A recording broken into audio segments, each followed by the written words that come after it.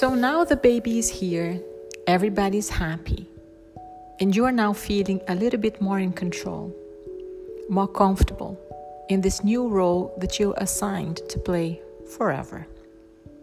But what happens with the old roles that I used to play with myself and with my partner?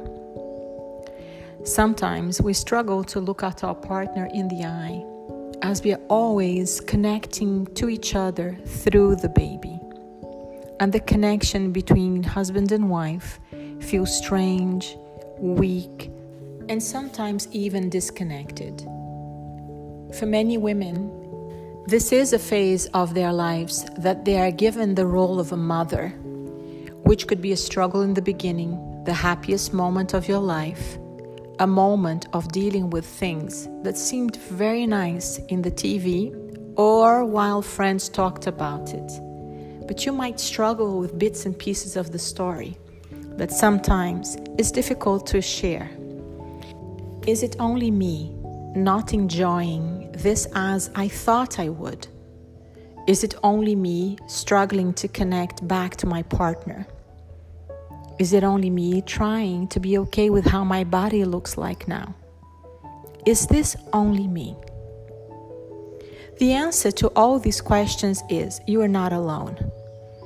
And after working with so many women for so many years, what I have realized is this feeling of separation just comes from the lack of authenticity, of speaking up to whatever is happening in a raw, truthful way.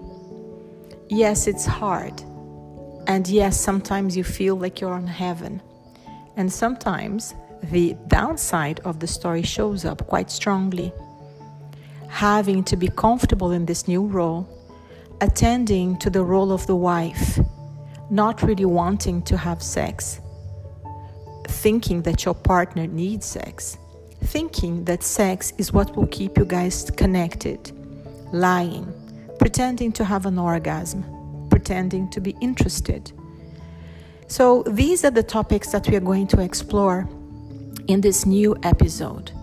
I'm a mom, and now what?